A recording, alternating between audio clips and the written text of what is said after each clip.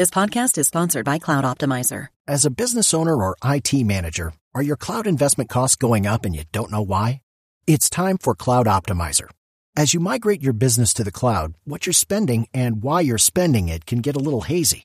But Cloud Optimizer clears up the mystery and puts the cloud to work for you. Cloud Optimizer starts by analyzing usage patterns, right-sizing resources, leveraging discounts you may not be aware of, implementing automation, and much more. And by reducing unnecessary expenses and maximizing performance, Cloud Optimizer guarantees you a savings of 5 times what you spend for their service. As you utilize cloud-based services more and more, you don't have to lose sight or control of your spend. You can stay agile, streamline your costs, and optimize your performance, plus save significant money with Cloud Optimizer. Make the cloud work for you with Cloud Optimizer. Get a free assessment and find out how much you can save by going to cloudoptimizer.com. Go to cloudoptimizer.com for your free assessment. That's cloudoptimizer.com. Good evening, Pittsburgh Steelers fans. Welcome to another episode of Steelers Friday Night Six Pack. I am your host, as always, Tony Defio, and I am very pleased that you're joining me tonight. Before I get started, as always, I'd like to encourage you to please like and subscribe our YouTube channel, our Behind the Steel Curtain YouTube channel, where we bring you live shows each and every day. There's this show. There's the Steelers Hangover with Brian Anthony Davis and yours truly every Monday night at 8. There's the Scobro Show with Dave Schofield and his brother Rich every Tuesday night. There's the Curtain Call with Michael Beck and Jeffrey Benedict every Wednesday. There's the Steelers Preview with Jeff Hartman, Dave Schofield, and Brian Anthony Davis every Thursday. There's Touchdown Under with Matty Peverall and Mark Davison every Saturday. There's Tales from 2 a.m. every Sunday morning with Brian Anthony Davis. And, of course, we have our audio-only shows, and which include the Live Mic with Jeff Hartman. That's 3 days a week, 3 mornings every week. There's the Steelers Retro Show with yours truly and Brian Anthony Davis. Did I say Live Mic? I meant to say Live Mic is Michael Beck's. I'm sorry. Live Mic is Michael Beck. And Jeff Hartman is Let's Ride. That's the famous Let's Ride with Jeff Hartman, and that's 3 days a week, 3 mornings every week. There's the War Room with Matty Peverall. There is the Stat Geek with Dave Schofield, and we're going to have plenty more. We have a lot more content coming your way as far as podcasts in the very near future. So please check those out. They're audio only, and you can catch all of our shows, the live shows, the audio only, on any audio platform: iHeartRadio, Spotify, Stitcher, iTunes. They're all wherever you can find podcasts. You'll find us. We're growing in popularity. We're growing as far as Steelers podcast. Just Google Steelers podcast. You'll find us at the top of the list. And of course, we're also on Facebook Live. I always forget to mention that. Well, I don't always, but I forgot tonight. We're on simultaneously live on both YouTube and Facebook. So I thank you all for joining me on Facebook and YouTube. And please also check out Behind the Steel Curtain, the website where we bring you news, commentary, film breakdown, everything you need Steelers related. We have it for you. And please check that out. And also thank you for joining me, everybody, in the live chat. And we have two of the Aussie gents. I believe I saw them in the live chat, Matty Peverall and Mark Davison. So, wow, I'm honored because those guys are superstars. Danny Owen, Stacey Lynch, Jared Devil, Dave Shipley, Steelers Pittsburgh, George Teston, Jared Devil, Joseph Brown. Joseph Brown, I have to put this up there so I can really get going for tonight. And he says, Tony, you're my favorite. We don't always agree, but you are the realist. Wow, I'm a realist. Some people say I'm too optimistic. Some people say I'm too negative. I don't know what I am, but I guess if you mash it all together, I'm a realist. So thank you, Joseph. So Steelers Fan 36 joins us. So let's get started, shall we? And the first thing I want to talk about, as the title suggests, is the big quote of the week. And that was from Matt Canada. I believe it was on Tuesday. Mark Caboli, all those, every news outlet, every blog, every Steelers anything posted the "We're going to do what Ben wants to do" quote from Matt Canada. It was about a minute long quote, actually, that he gave at his press conference during minicamp. And of course, it was, people always accuse Behind the Steel Curtain, a lot of sites of clickbait, and I don't really think they know what clickbait is when they say that. But in this case, this was clickbait. This is people going, "Oh my God," because it elicited a response And people are like, oh, I can't believe they're caving to Ben's demands. Matt Canada, what they bring him in for, he's just a puppet. Well, I don't know if they actually said those words, but that was the sentiment. But I knew right away, before I even watched Matt Canada's interview, that this was, I don't want to say taken out of context, but it's not exactly what he meant. He wasn't up there going, well, what am I even doing here? At the end of the day, we're going to let Ben Roethlisberger do what he wants. That's not what he meant. And I knew it wasn't what he meant. And when I listened to the whole thing, when I read the whole thing in its entirety, I was proven right. That's not what he meant. What he basically meant, meaning Matt Canada, he meant that at the end of the day, once they formulate this new philosophy of his, whatever that turns out to be, we have a general idea. It's going to focus on running and jet sweeps and motion and this and that and the other. At the end of the day, they're gonna find what works best for Ben Roethlisberger, what he's most comfortable with, and that's what they're gonna do, by and large. And why wouldn't they? He's been freaking Roethlisberger. He's been in the league. This will be year number 18. He's a Hall of Fame quarterback. He's won 2 Super Bowls. He's been to 3. He's thrown for 60,000 yards in his career. 2 touchdowns to 1, or maybe it's 3 to 1 as far as touchdowns to interception ratio. I forget what it is. It's probably not 3 to 1. It's 2 to 1. I did all these stats last week, but anyway, why wouldn't they do that? Why would anybody think that Ben Roethlisberger, even though he took a pay cut, even though he maybe only has 1 year left, why did anybody think that they would totally overhaul the offense and make it so confusing for him that he has to learn everything from scratch? That just would not make good business sense at this stage. If they want to win, then they wouldn't do that. And if they wanted to start from scratch, totally from scratch, and force feed their quarterback everything that they want that they want Matt Canada's offense to be, then they probably wouldn't have brought Ben back. It just wouldn't have made any sense. So. It's only natural that you're going to want your veteran quarterback, your 39-year-old quarterback, the guy who's accomplished so much in the league. It only makes sense you're going to want him to be comfortable, and you're going to want him to do the things that are his strengths. You're going to want to cater to his strengths, even though you're trying to tweak and change the offense. When they brought Matt Canada in, when they got rid of Randy Fichtner, they didn't do so because they were looking to start from scratch. They did so because they wanted to improve upon last year and how last year ended and how predictable everything became by the last 7-8 weeks, and how the offense went from one that was scoring 30 points a game to some weeks they were lucky if they got out of the teens. They wanted to tweak it, to fix it, to become more unpredictable, to become more creative. Matt Canada even said in that press conference the other day to create better matchup problems for the opposing defenses. That's what the goal was, in my opinion. It was to just get better, not to start over. So if you're in the market for, or in the business of getting better, then you don't ask your Hall of Fame quarterback to start over. That just wouldn't make any sense. And this is the same thing 10 years ago when they got rid of Ben's real buddy, Bruce Arians. I don't know if Fichtner and him were best buds like Big Ben and Arians were, probably still are. But when they got rid of BA 10 years ago, or I guess 9 years ago, technically, a lot of people thought it was going to be that way with Todd Haley, that he was going to come in and be this taskmaster with then 30-year-old quarterback Ben Roethlisberger.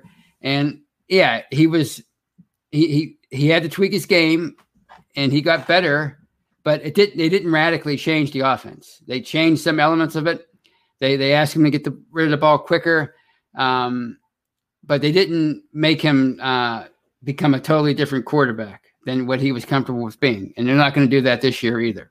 They're just not. So, and I saw that quote again, to repeat, I knew exactly what it meant, and I knew it was taken out of context, and I knew what Matt Canada was trying to convey there, and that's they were gonna create an offense that Ben was most comfortable. They were gonna change it a little bit, but they were gonna tweak it, but they weren't gonna overhaul it.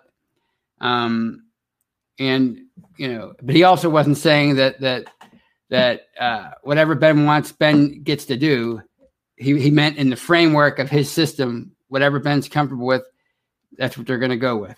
And why wouldn't they? So that's the first thing I wanted to touch on. I think it's pretty straightforward. And I think it's indicative of this time of year. We're just searching for news. We're searching for any kind of controversy. And I love controversy. I've said that before. I'm a big fan of stirring the pot, but that's on stuff that's actually happening. Not stuff that I think is a load of BS. And I think this whole thing that we've always had with the quarterbacks at Pittsburgh, where we want them to show deference to the coaches. Like I saw somebody, I think it's Dave Schofield, wrote an article after the Matt Canada quote made news. And I think one of the first or second people to comment on that story on Behind the Steel Curtain said, "Oh, Ben should just shut up and do what his bosses tell him to do. Do what the guys who know better tell him to do." Oh, really? You think Matt Canada knows more than Ben Roethlisberger does? Maybe it's equal, but Ben Roethlisberger is pretty darn accomplished quarterback. I think he knows what he's doing out there. So if he didn't, he wouldn't have had the career that he's had. That's another misconception about Big Ben, is that people think that he's just gotten by for the last almost 2 decades just on pure skill and not caring about his conditioning and not caring about studying and any of that stuff. You don't make it to this point the way he has with the kind of things that he's accomplished, stats wise, in terms of championships, in terms of just winning week in and week out, without knowing what you're doing, without putting in the work, both in the film room and on the practice field and the weight room and out on the road running or whatever. You don't make it. You don't have the kind of career that Ben Roethlisberger has had just on going out there and just winging it. If you want to know an example of that, maybe Jay Cutler is a great example. You always see the pictures and the memes of him with the cigarette hanging out of his mouth. I mean, they're not real, but I'm sure he might smoke, but never when he's wearing a football uniform. But if you want an example of somebody who maybe didn't take his talent seriously, didn't take the NFL seriously, it was Jay Cutler. Ben Roethlisberger is a completely different story, and that'll probably always be his the cross he has to bear for the rest of his career and after he's done playing until he leaves this earth. People are always going to just assume that he was a guy who got along just purely on skill and not on being disciplined. And there are people that say, well, if he would be serious about his as serious as Tom Brady and all these other guys and Peyton Manning, he'd have 10 Super Bowls, because that's just how all the Steelers fans think. They think that their guy's always the best, and the only thing holding him back are these intangibles or these other things that because they're not focused 24/7, 365, or they think they're not focused enough. So I don't know. It's just a little rant I wanted to start the show with, but it's pretty much all I had to say about that. And after I take a look at the live chat, I'll get into my second topic. Dave Shipley's here. And Clarence Washington, he says, Tony time. And I couldn't agree more. It is Tony. I had another rough night getting onto the computer. I like to be on right at 9 o'clock. I'm a Taurus. I'm a creature of habit. I want to be on right at 9, but I didn't get on to like 9:03 because I couldn't. I had to start over. I had to restart my computer. And Steeler Pittsburgh says, you are a true Yinzer, and that's a good thing. I thank you. I think. I don't know. Maybe I'm just. Is it my accent? I don't know. But I thank you for that. So, Steeler fan 36 says clickbait was the GoDaddy commercials with Danica Patrick, the famed female race car driver. I don't remember those commercials. Are they new or are they older commercials? T Money, my man Terry, just hung out with him the other day. Actually, we talk sports, I think. Yeah, we always talk sports. But Terry's a wealth of knowledge when it comes to Pittsburgh sports. He knows everything. He knows it all. He's seen a lot of stuff over the years. And here's one from Dave Shipley about my first topic. And he says, the Roonies would never hire an offensive coordinator without collaborating with Ben Roethlisberger. Thank you, Tony. Yeah, they're not going to just there's always been that attitude with not just Steeler fans, but I think it's a Pittsburgh sports fan mentality, that blue-collar mentality, that the quarterback is too big for he can't be too big for his britches. He can't be better than the rest of the team. And nobody's really saying that the quarterback's better than the rest of the team. But if you're talking about importance, and I've said this many times, a good, accomplished, talented franchise quarterback is the most indispensable and most important part of any football organization when he's with that organization.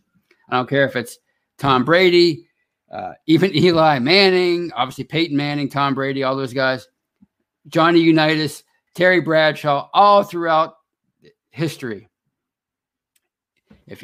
When that guy's under your employ, then he's the most indispensable part. It doesn't mean he gets to have free reign, but to sit there and just say, you do this, you do as I say, and we don't care about your input, Ben. We don't want to work with you. We want to force this system on you. We want you to do what we say, and it goes against logic. So, yeah.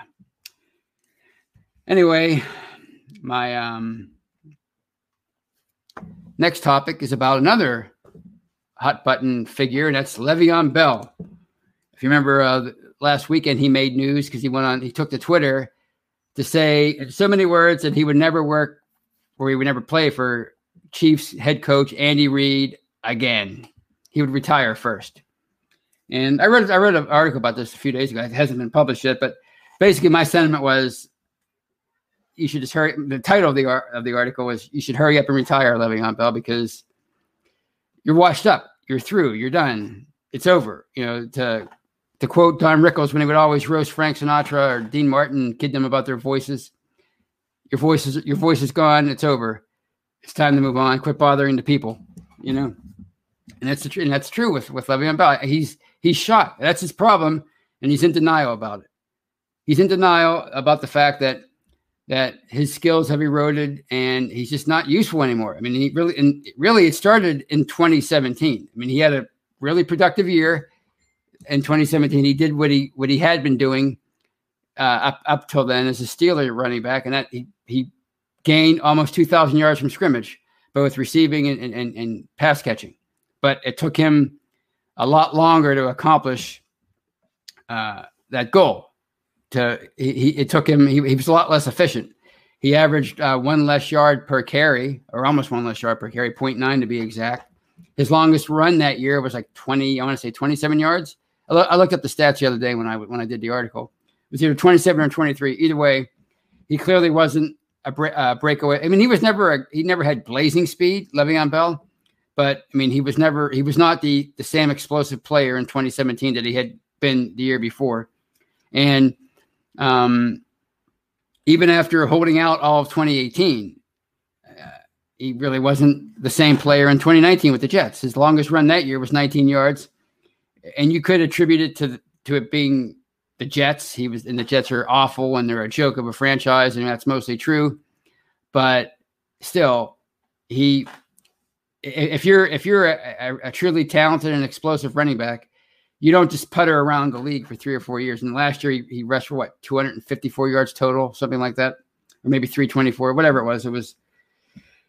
He was a non-factor as far as an NFL running back. So he's just done. And, I really have nothing bad to say about Le'Veon Bell because I cherished those 3 or 4 years where he was the main cog in Pittsburgh's offense as far as a skill position player. He was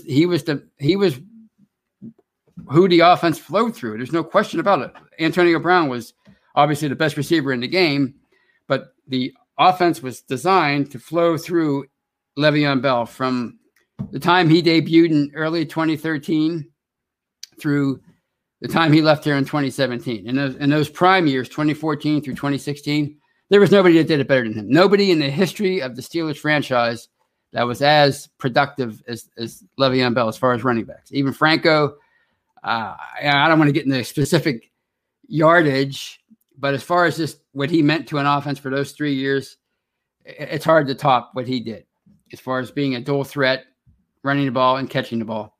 He was spectacular. So I'll always be grateful, and I'll be grateful for how he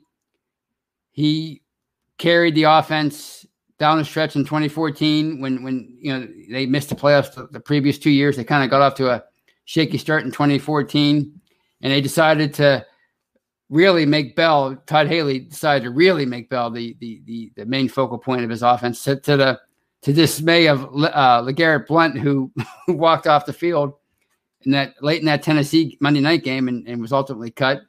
2 years later, when they were injury depleted, their wide receivers were hurt, except for basically Antonio Brown. It was just him and a bunch of down the liners at receiver.